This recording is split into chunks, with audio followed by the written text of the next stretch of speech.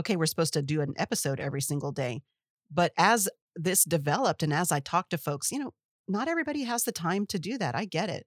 Some folks are like, can I just record on the weekends and do? And I was like, you know what? Why are we making hard, fast rules about this? Here's the one rule. If on November 30th, at the end of the day or night, you have 30 episodes that you released in the month of November, you've won.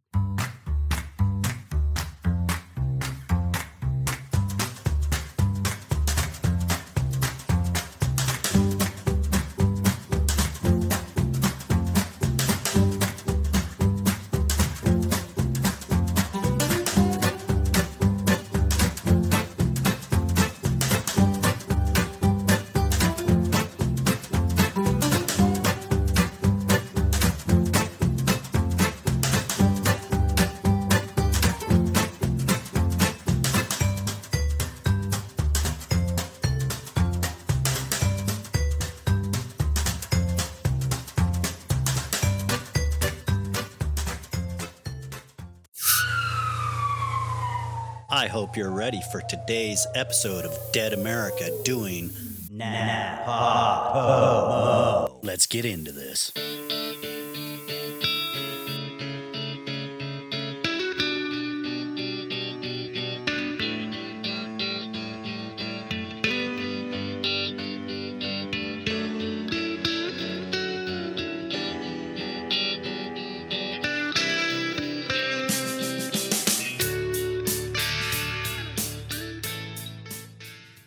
And welcome to this first episode of NaPodPoMo.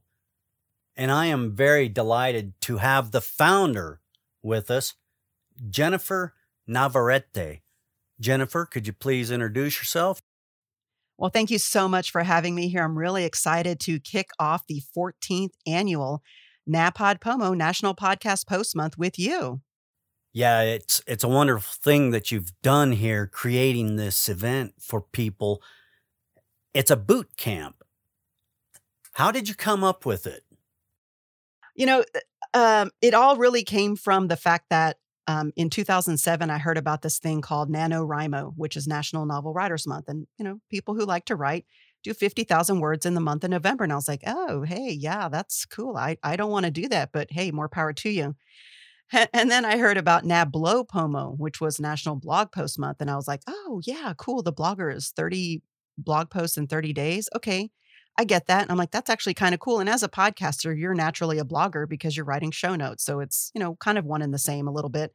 And then I heard about NaVlowPoMo, which is what they called video back in the day, vlogging.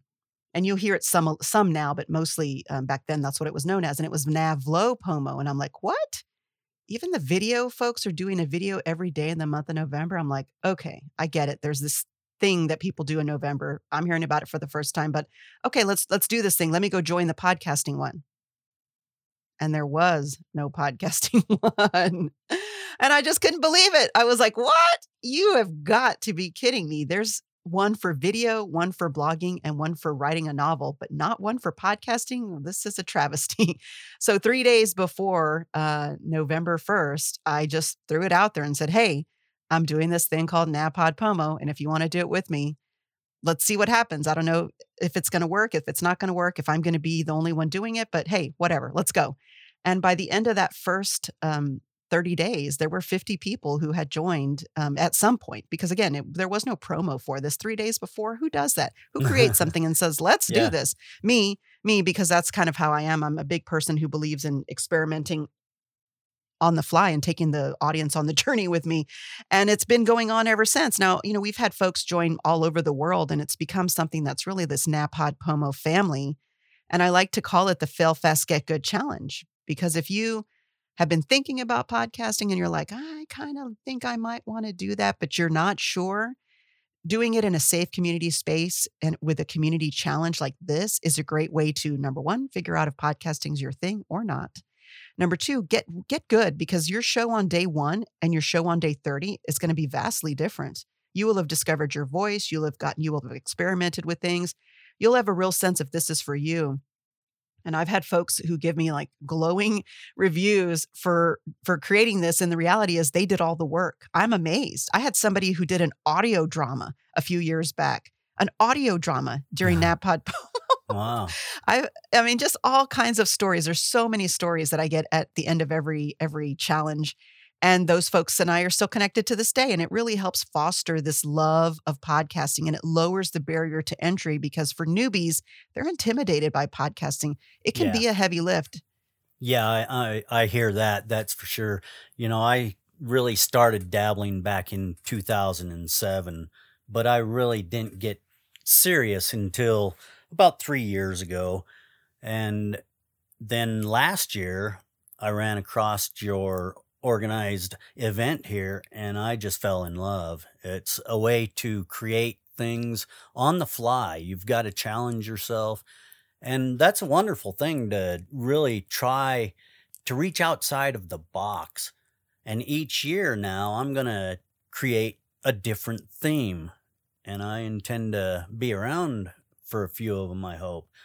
It's a challenge for even the expert podcaster to do 30 days in a row. I'm going to kind of cheat a little bit, and I'm going to record them and have a way to, send them out a little early, get people knowing about what we are doing with this. Do you have any tips or tricks for podcasters to get involved and make it easier for them to approach the idea? Yeah, absolutely. You said that you're cheating, but you're not actually cheating because in the very beginning, it started off as like you record one every single day, or that was my premise, right? Because if you're writing a blog post every single day, it's happening every day, right? If you're writing a novel, you're probably writing words every single day, but you could also maybe save those words for the weekend if you're busy during the week. And for the video folks, for the vloggers, I mean, they were posting a video every single day. So I kind of thought, okay, we're supposed to do an episode every single day. But as this developed and as I talked to folks, not everybody has the time to do that. I get it. Some folks are like, can I just record on the weekends and do? And I was like, you know what? Why are we making hard, fast rules about this? Here's the one rule. If on November 30th, at the end of the day or night, you have 30 episodes that you released in the month of November, you've won. If you did a live show, a live recording every single day in the month, if you batched record on the weekend and released them out during the week, if you joined on November 30th and took the day to record 30 episodes, guess what? You won. So I really feel like by lowering the quote rules, which, the only rule is to have 30 episodes by the end of the month. It really opens it up to more folks because what inevitably happens is that we kick it off on November 1. And even though this has been going on for 14 years, people will hear about it from someone who's participating, or they'll see something on social and it may be November 15th and they think, oh, it's too late. I can't join. And I'm like, no, you can totally join. Do 2 a day. Batch record over the weekend. Don't worry about it. Just get the 30 episodes in. And even for folks who start and don't finish, or who start midway and don't get all 30, it's still a win because the real win is in the doing.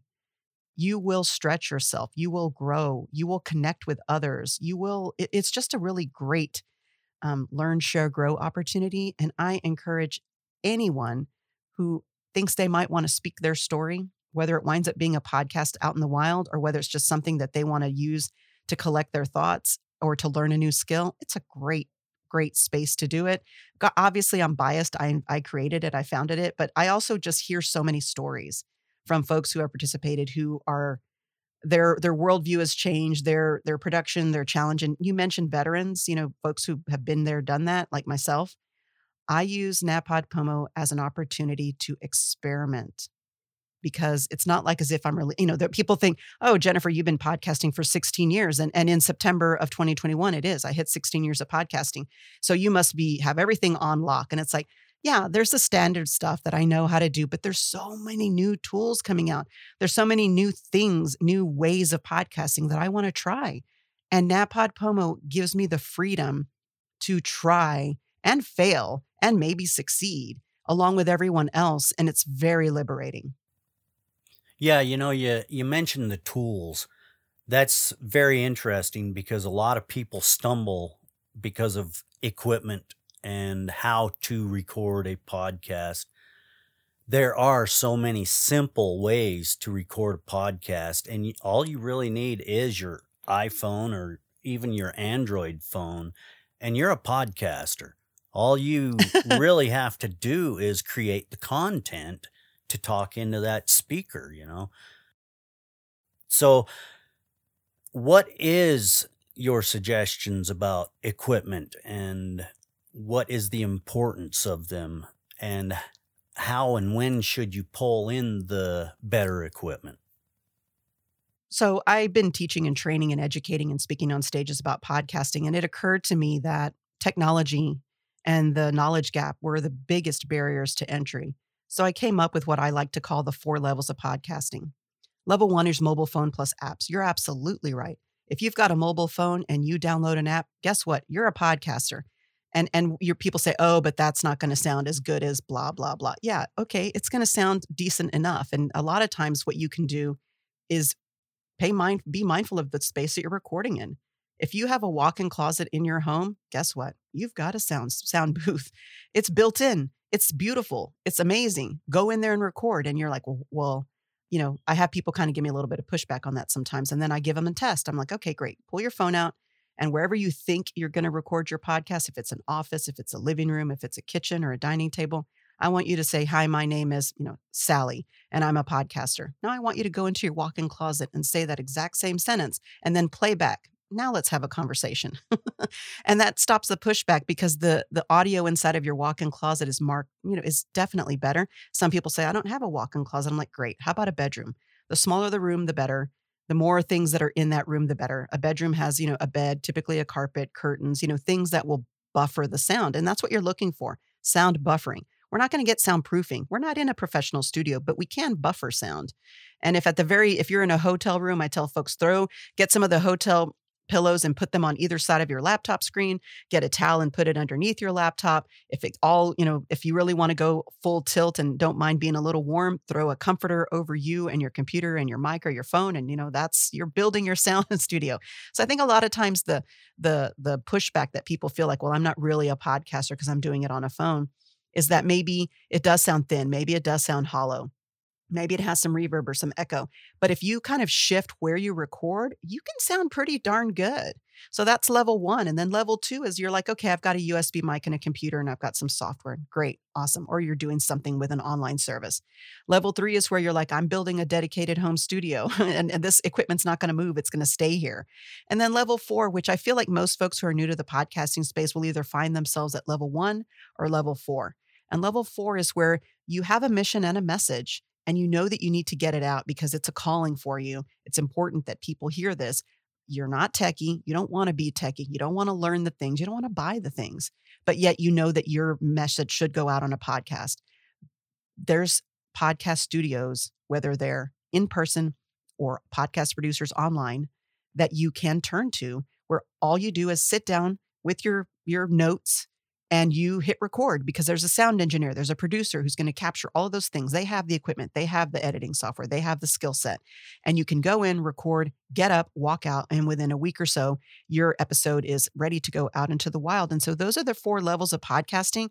And if folks understand those levels, they can identify which one suits them best. And it doesn't mean that you're not going to be in any one. I use all 4 of those depending on the scenario, depending on the situation, depending on the client. And having that knowledge is really helpful. But yes, if you have a mobile phone, you are a podcaster. I find that very interesting how you separate that out in the 4 different levels. And I've actually found myself dabbling in each of those levels myself. You actually are like a family of podcasters. You have it in your blood, it seems. What's that like? um, I always think that I have shiny object syndrome, right? And my involvement in podcasting actually comes from me hearing about it in the summer of 2005 and going, podcasting, what is that, right? And so then I start, do a little research, and I discovered Adam Curry's daily source code. And I could not get enough. I didn't understand most of what he was saying. Like, he was talking about ID3 tags, and he was talking about RSS feeds, and he was talking about all these things that was like what? A big question mark for me. But I kept doing research and I kept connecting with other folks who were podcasting and learning from them and, going to the various groups and message boards and kind of getting a sense of what that was. And in September of 2005, I launched the Morning Brewcast with my sister. And that is where it all started, which is why September of 2021 makes the 16-year anniversary. I didn't know back then that the thing that I was like, ooh, this is kind of cool. Let's do this thing would become what I do for a living, would become a career. And yet, I think a lot of times folks think the things that they're interested in can't become a career. Not to mean that it has to, but you might be surprised. I mean, when I first got into podcasting, I would go to business mixers and networking events and I would talk to folks and go, hey, have you heard about podcasting? The answer was pretty much no most of the time. On the rare occasions where someone said yes, I would ask them, what were they listening to? And so it went down a little bit further to how many folks were actually listening to podcasts. And then when I went to the next question, which was, are you podcasting? I was speaking Klingon. I was super excited about this thing that I thought was amazing. And I was speaking a foreign language to pretty much everyone except for my fellow early adopter podcasting geeks. And so it's been an interesting journey to kind of go along this way. What happened was a few years later, folks who met me at those business networking mixers said, hey, you've been talking about that podcasting thing for a while, or social media thing, or video thing, or, whatever it was, it all ties in together. And they're like, can you come talk to our organization? Can you come train our company? Can you help us develop one for ourselves? And so it became a business, but that wasn't how I did not know it was going to be a business. And so I'm very thrilled that I'm part of this podcast industry, which back in 2005 seemed like such an odd thing to think that it would become an industry. Yeah, it sure has grown, that's for sure. And the amount of technology growth, it amazes me. We're seeing the development and implementation of Podcast 2.0 finally.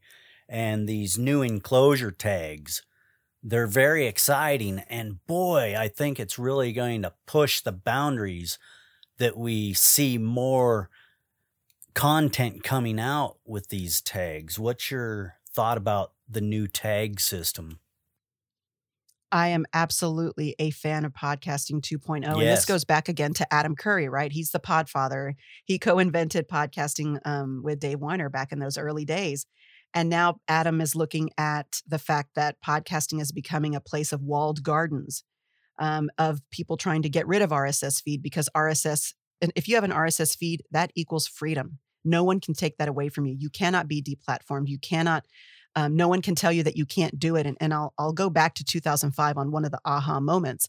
When I realized what podcasting was, I said, you mean I can record something, put it up on the web, and no one can stop me? I was like, sign me up. That's Yeah. still true to this day. People can still experience that for themselves, but people are also getting deplatformed and people are also getting, blocked, and there's walled gardens where you can't come here. And so we won't name names, but you know who they are. They're the bigger organizations who are publicly traded, who can control whether your message gets out there. So Adam Curry very publicly said this isn't wasn't ever the way podcasting was supposed to be. And so he, along with Dave Jones and quite a few other folks have, over the past year, in August, it became a year that they've been talking about this. They created this podcastindex.org, and it's to foster the next level of podcasting, which ensures freedom because it's built on the blockchain. And so now let's go fast forward, right? I told you that back in 2005, when I would speak to people about podcasting, I was speaking Klingon. Well, guess what? I'm speaking Klingon again because I'm talking about Podcast 2.0, about the value for value block, about the blockchain, about content creation on the blockchain.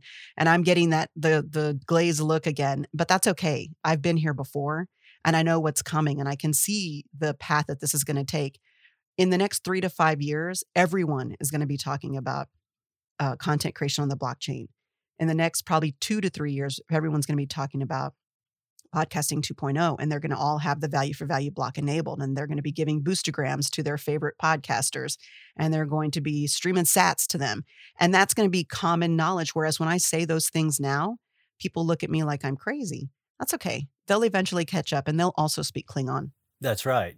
I'm right there with you. And I really want to emphasize what you just discussed there. Could you talk a little more about this value for value model in podcasting? Because I think that's the important trend that we should be really looking at. Absolutely. So I saw a meme and I saw it and I thought, "Oh, this is amazing." And I cannot find it again. So if somebody knows where this meme is, I would love to have it and to credit the person who created it, but I will share it here. It said, Web 1.0, big companies create content, big companies make money. Web 2.0, we create the content, big companies make money. Web 3.0, we create the content, we make the money. Mm. Let me let that sink in for a moment. In Web 3.0, which includes podcasting 2.0, because it's the next iteration of podcasting, we as the users create the content, which we're already doing in Web 2.0. If you go to Facebook, Facebook's not creating that content. We are. But who's making the money? Facebook, Twitter, Instagram, LinkedIn. Like all of those big companies are making the money. Not to say that it's not a platform for us to develop our brand, to make connections, to sell our courses, to sell our conferences, to sell whatever it is that we want to and connect with folks. It is that platform, yes. However, in Web 3.0, that happens and we make the money. And I'll tell you that in September, I do an experiment every single month. In September, my experiment has been to do a deep dive into the content creation aspect of the blockchain. And I had already been playing around with it because earlier in 2021, and I actually launched a podcast with my co-host Shane Mata called The Crypto Content Creators, because I could, again, see where the trend was going, but I didn't know enough about it. I really don't know enough about it. The terminology escapes me, understanding the nuances, all of that. I didn't have an understanding of it. So for me, the best way to learn is to do. So on July 4th, I bought a domain called cryptocontentcreators.com. And then as soon as I bought it, I called my friend Shane and said, "Hey, I just bought this domain. I think if you're interested, I'd like to do an 8-part series and really dive into it and interview some folks who are creating content on the blockchain and being successful at it, to kind of be as a way for us to guide in others, kind of like lower that knowledge gap and that understanding gap. And plus for me, it's a great way for me to learn. And Shane has been involved in the space for over 2 years, so he has a lot more knowledge than I do about it. And we recorded our first episode on July 7th. So on July 4th, I'm like, "Hey, I have this idea. I bought this domain. Let me contact my friend." He said, "Yes." But later on that week, we were recording episode 1, and we've had some really great interviews with folks who are creating content and earning on the blockchain in the gaming field, in the affiliate field, and and folks who are like me diving into it for the first time, kind of getting a sense of it and learning as we go, right? So this whole Web 3.0 podcasting 2.0 thing, going back to the value for value, is that if what I have created has value to you, you can give me value back. And in the podcasting space, that means you can stream me some Satoshis. What's a Satoshi? 100 million Satoshis equals 1 Bitcoin. So Satoshis are a fractional amount of Bitcoin. And then, or you can send me a boostergram with a note telling me what you liked about this particular moment in the podcast. But also in the content creation space on the blockchain, which this all ties into, and I'm probably losing people because I'm speaking Klingon, but stay with me, folks. I have been in the month of September behaving on the blockchain, creating content in the same way that I do on Twitter, on Facebook, on Instagram, on LinkedIn. Exactly the same. Original content. Some of it is crossing over, but most of it is original. But that same type of behavior, right? If I tweet, I'm also doing that same type of behavior on the blockchain. If I post something on Facebook, I'm doing something like that there. However, when I get someone who likes what I created on the blockchain, I earn from that. When someone shares what I have done, I earn and they earn. So it's this, if you're an author or you're a curator, you're earning. There's earning built in, baked in. The behaviors that we already do on Twitter, on Facebook, on LinkedIn, on YouTube, it's baked in that not only does the creator make money, but the person who is curating, in other words, liking, commenting, or sharing that content, also gets a piece of that pie. And it's such a low, there's no friction. It's frictionless. And it's amazing to see how my account value has grown just by creating content. This goes back to, we create the content, we earn the money. If I didn't want to create content and all I wanted to be was someone who was liking content and commenting content and sharing content, I could still earn. I could still participate in the earning ability of content creation on the blockchain. So the value for value is a piece of that in the podcasting space, but yet it's baked into the blockchain space already. So again, it's frictionless and it's beautiful and I love it. And I cannot wait until the rest of the world truly understands this and comes in and gets to participate. Well, I see there's a lot more platforms really dedicating time to perfect this implementation of the blockchain value for value product.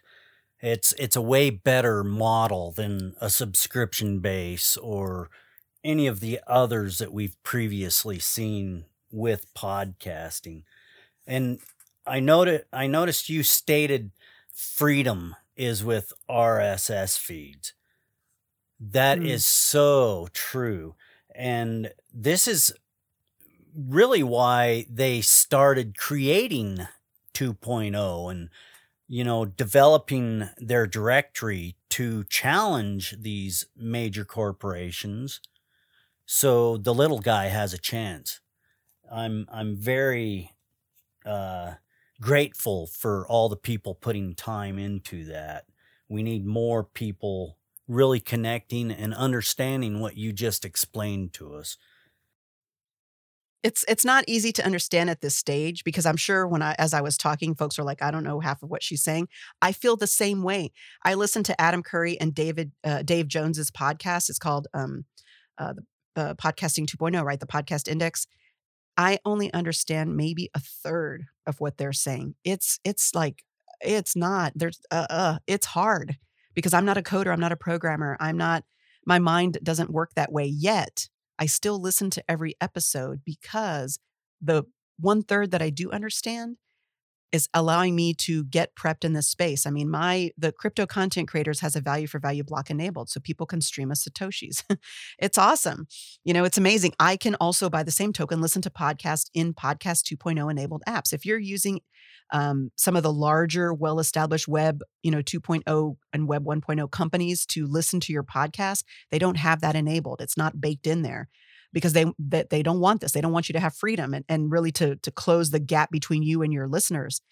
And the Web 2.0 apps, which can be found at newpodcastingapps.com, I think, or if you go to podcastindex.org, there's a link there. But those are the podcast apps, both desktop, iPhone, and Android, that will allow you to really engage more closely with your listeners and listeners with their favorite shows because there's chapters. There's the next thing they're working on is live. I mean, there's so many things inside of the namespace that even though I hardly understand what they're talking about, what I do understand as a longtime podcaster, as a fan of other shows, as a listener and a podcaster, this is an exciting time to be a podcaster. And if you can, bear with the over technology aspects of it and kind of just dip your toe into the stream, it's really going to be well worth it for you to be there sooner rather than later, because the more folks that know about this, the more we can onboard other folks, the more that we as podcasters can maintain control and have freedom to share what we want and to cut out the middle guy, cut out the middleman on some of that stuff. Now there's different things, when you stream a Satoshi, the app that you used is going to get a piece of the pie. Podcastindex.org is going to get but they're small pieces in comparison to some companies who want 30% of everything you're getting or 10% of everything you're getting. So yeah, I mean, it's worth a deep dive into it. And there's shows out there like mine, the crypto content creators. Dave Jackson has one called Leading the Bleeding. There's others out there where we're trying to, as we're learning, we're trying to bring folks on the journey with us. So it's a kind of a rough and tumble. It's not this finessed thing of like step one, step two. It's a little bit like step one. Oh gosh, I don't know what the heck I'm doing here. Somebody help me. Step two. Oh, that was easy. Step three. Oh God, what is this? It's more like that. And so if you're don't have the stomach for it, I get it. It is eventually going to be a much smoother process. For now, it's a little bit of rough and tumble, but it's rough and tumble that's worth it just because of the value for it. And again, kudos to Adam Curry, Dave Jones, and of course all of the developers, because there's a whole host of developers from all around the world who are really helping to build these things and champion this. That's right. They're pushing the boundaries of technology, and that's good for everybody. Absolutely. Next portion here, I really want to touch on working with brands and sponsorship. You do this very well, but a lot of podcasters struggle with this. They have this anticipation of making money right off the bat. That's really not looking at podcasting in a real sense. What is your guidance to early podcasters about brands, working with brands, developing your own brand before you even push out to sponsorships? So in the podcasting 2.0 piece, you kind of don't have to wait to earn money because your audience is going to be part of that thing. But in the traditional sense, yes, you're right. It's a real challenge, and that's why Web 3.0 is extremely exciting, because you can earn Yes. money from day one. Post something and earn something. So it's a different mindset. But okay, going back to Web 2.0 in the traditional sense that most folks that we're operating in now, for the most part, I will tell you that if you think you're going to make money from the get-go from a podcast, you might be disappointed unless, and this is the big unless, you build the podcast with a sponsor in mind in advance. And there's a really great example of that. Jean, I want to say her name is Chotsky. I'm probably saying that wrong, but she created the Her Money podcast with a sponsor. She's a radio host, and she was given copy to read for a financial planner. And she's like, this is going to be a host read. And typically, if a host is reading something, it should, in general, be something that they know about or aware of or have used. That was her comfort level. She said, I don't know enough about financial planning to feel comfortable doing a host read on this ad. She said, however, ask this sponsor if they'd be interested in sponsoring a podcast with me so that I'm a woman of a certain age, so that I can learn about money, and so that other women like myself can learn about money too. And the sponsor said yes, and the Her Money podcast was born. So she developed that show with a sponsor from the get-go. And I think a lot of times folks think, oh, I can't approach a sponsor until I have X amount of, listens, or X amount of shows, or X amount of whatever. But I think out of the box thinking, like Jean showed, really does work. You can go, hey, I'm going to launch this podcast. It's going to be a podcast about your industry, or, talking to your right fit clients. And I'd like for you to be a partner in this with me. And so it gets funded from the get-go, and you're not having to scramble to try and make it happen. Now, is that something everyone can do? No. The average podcaster, probably not.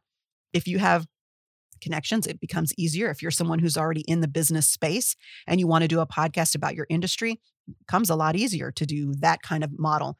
But if you're going back to the average indie podcaster who, is just like you or me, just a general person, there's a few ways to look at making money in this space. One, you can consider this as a way to develop your brand. And I can tell you that on my specific podcast that I've done over the 16 years that I've done them, outside of the crypto content creators, because the crypto content creators is already making money on the blockchain. But outside of that one, I've never made money on those. Where I have made money is that by putting my content out there and then talking about what I'm doing and what I'm learning, that whole learn, share, grow model that I'm a big fan of, people notice what you're doing. And so I have gotten a whole heck of a lot of business opportunities because of that. I don't go look for work because people know what I do. They can see it. It's out in the wild. And so now when people approach me, they're like, hey, you were referred by, or I see that you've been doing this, or I saw you speak here, or I attended that you were at. And I'm thinking about doing a podcast, and I'd like to talk to you about what it would take. And so then it's not a matter of whether I'm qualified to do it, because I already know I am. It's more along the lines of, do we match? Are we a good fit for one another? Do I have the bandwidth to take on their project? Do they have the budget to meet that? And so it's a totally different conversation to have.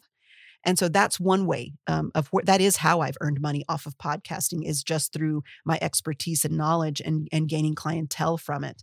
Another way to do it is that you can consider looking at, you hear the things like merch, right? You can have merchandising. Merch is actually pretty good. I'm getting ready to launch some merch around NaPodPoMo, just because I kicked myself. Yeah. I'm like, why haven't I done that? I have clients who have done that. I have, colleagues who have done it and been really successful. And yet I've never even thought about it. I'm like, holy cow, why don't I have NaPodPoMo merch? This is like a big obvious thing. It's kind of like the cobbler's kids with no shoes. I want one. So yeah. Awesome. Well, that's good. That's good endorsement there. Yes. Yeah. Yeah. It's wonderful. I really believe that's a good way for podcasters to project their image out also, because I went with some stickers and just simply putting a sticker out with your website on the back, you'd be amazed how many hits your website gets and listens your podcast will get with a simple sticker. So shirts, anything you can get your brand recognized, it's a wonderful thing. So I know our time is running short here. I do want to shift on a little bit about the challenges of getting involved with NaPodPoMo. What's it like to sign up? How easy or difficult is it? And how should people do that? So you need to go to napodpomo.org. And you may be thinking, what? That's NAPODPOMO.org. And there it walks you through it, how to get started. Really, what you need to do is you need to give us your RSS feed, because what I do every year is that I gather all of the RSS feeds from everyone who has submitted them within the first few days, because we try and get them before, but then we use RSS Mix and we create a single feed of all of the feeds, which I think is so fun. And it's great for a project like this. So instead of you having to subscribe to the, I don't know, however many people, are participating, you can just subscribe to the NaPodPoMo 2021 feed, and you will get everyone's who submitted their feed to me. You'll get all of those episodes all at once. And so it's kind of a nice thing. And it's original every single year because it's different people participating every year. So it changes. So you need to submit your RSS feed. Inside on napodpomo.org, there's a link to go to the Facebook group. And so that's where, we kind of chit chat with one another. I will say something that's going to happen new this year is that we are going to be really taking advantage of the social audio aspect that has really taken the world by storm. Started with Clubhouse and now Twitter Spaces. And I'm just such a fan of Twitter Spaces. I host every Friday morning at 9 a.m. I do a cup of audio coffee for an hour, and it's so much fun, so much fun. But I don't record those, and there's a way that you can record. And Twitter is going to be releasing a way to record eventually. They're in beta test with a lot of that stuff, but there's an opportunity to participate at any level, and so it's a really low barrier to entry. Some folks are like, I don't like Facebook. That's cool. You don't have to do Facebook. We're going to be doing stuff on Twitter. That's cool. Or if you can just submit your RSS feed, you'll be part of the community. You'll be part of the community feed. So that's where you start. And then as far as how difficult is it to get started, once you join the group, I mean, the folks who have done it before are going to be very welcoming. You're going to find other folks like yourself, if you've never done it before, saying, hey, I don't know what I'm doing. And we're just there to be a great support to one another. And that's one of the things that's really amazing, because it is international. I know it says National Podcast Post Month, but again, I was modeling it after all of the other challenges. I consider it a nation of podcasters, and that nation is global. So, everyone is welcome. We have folks from, Australia, from the UK, from Europe, from, everywhere. You name it, folks are coming and joining. And it really is a shrinking of the world as we, go through this challenge together. And I will say, here are the 4 stages of NaPodPoMo as you experience it. On week 1, you're nervous and excited, and you're gung ho for it. On week 2, you're still kind of excited, but now life is starting to creep in. Between week 2 and week 3, you're wondering what in the world you thought you were doing when you signed up for this, because it's kind of a grind at that stage. And this is the part where, you really need your community to encourage you, because this is a part where you want to quit, because you're like, oh, I'm so busy. There's so much going on. And what was I thinking? And so there's a lot of that happening between week 2 and week 3. But as you shift between week 3 and week 4, you get a new energy because you're almost at the finish line. You can see the finish line. And also, you kind of start to miss it already, even though you're still in it, because you have met a lot of amazing people. You have heard a lot of great shows. You are seeing you do have the sense of accomplishment for what you've done so far. And so that week 4 is a little bittersweet, because you're excited about finishing, but then you're also realizing that it's about to end. And then afterwards, we do on the Saturday afterwards, we do a little gathering where we, jump on a Zoom or a toucan or some kind of, thing where we get to see one another. And we do a couple of giveaways just to kind of celebrate and recognize one another. And so that is how it works. People, you want to get involved with this challenge. It's 30 days of really experimenting new things. This year, I have new software that I am going to be trying out for recording, and I'm going to use this 30 days to just introduce myself to new things and challenge myself in different ways. So it helps you grow in podcasting. Jennifer, I sure do appreciate what you've done for all of us podcasters, and I hope it grows into something bigger than what it already is. And there is a lot of people excited and waiting for what you've done. How does that make you feel?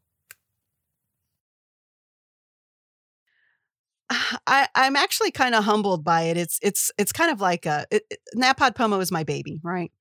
And so you always want your baby to do well.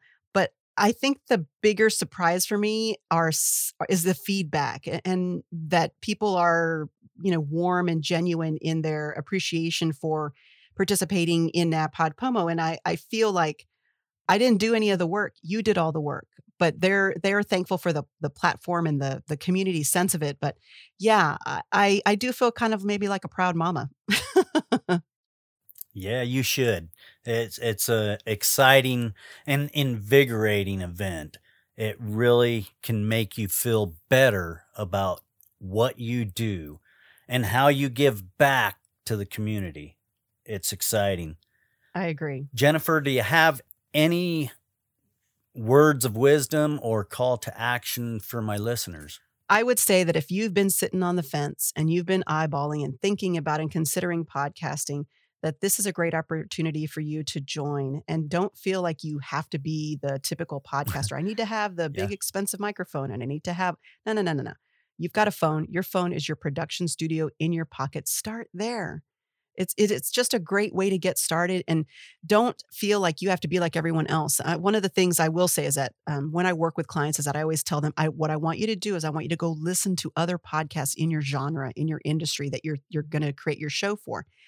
And because it gives you a sense of what's out there and it also helps inform what your show could be because you could be like, "Oh, I like the way that they have a voiceover artist that does the intro," or, "Oh, no, I really like the way that the host actually does the intro," or, "Oh, I really like how if it's an interview show, they pull a clip from the interview and put it at the beginning before the show starts," or, "I like," it helps kind of give you a sense of what you like so that as you develop your show, you can integrate maybe some of those pieces. It also shows you what you don't like. "Oh, I really don't like the way that they use their music," or, "I don't like this." And so then you go, "Okay, I don't want to do that on my show." So use that as a research. Now, when you're listening to other shows and taking notes as you're listening to shows about what you like and what you don't like, this is the point where a lot of folks get intimidated. They're like, "Oh my goodness, there's some amazing shows out there in my industry, in the genre, in the topic. I can't compete." And no, my idea for doing a podcast, it's silly. No, there's already people, and it's like I'm like, stop yourself right there, because everyone has a unique spice and flavor, and your audience will be naturally attracted to yours. There on the nightly news on the 3 networks, there's 3 different shows on ABC, NBC, and CBS here in the States. Why is it that you are attracted to one nightly news over the other? They're both telling the news. What's the difference? Well, for whatever reason, you like the spice and flavor in the way that this particular network serves the news. So that's also true for podcasting. But in addition to that, as a listener, when I find a podcast type that I like, I want one of every animal. I discovered outdoor podcasting a few years back. I didn't know it was a thing. I don't know why I didn't know it was a thing, but when I discovered Mm. one show, I blazed through their 3 years of archives in like 2 months. And then I was like, what else is out there? And I went and subscribed to everything because I wanted to get more of it. And listeners are that way. We want it all. And so your voice, what you have to share, your mission and your message is important. Even if it's a comedy, even if it's something serious, even if it's something fun, whatever it is, somebody needs to hear it. And so get your message out there. Yes, podcasting is a way to comfort, heal, and educate. I love the media and I can't wait for what the future brings. Thank you so much for sharing with us today. And there's 29 more days. What are you going to do with it? That's right. That's right. It's going to be amazing. Join NaPodPoMo, be part of this revolution, get your message out there. And thank you so much, Ed, for having me on here. I mean, I am super thrilled to kick off your NaPodPoMo. I am super excited and honored that you took the time to share with us. You have a lovely day. Fantastic. Everyone, go out there and get some. Yes.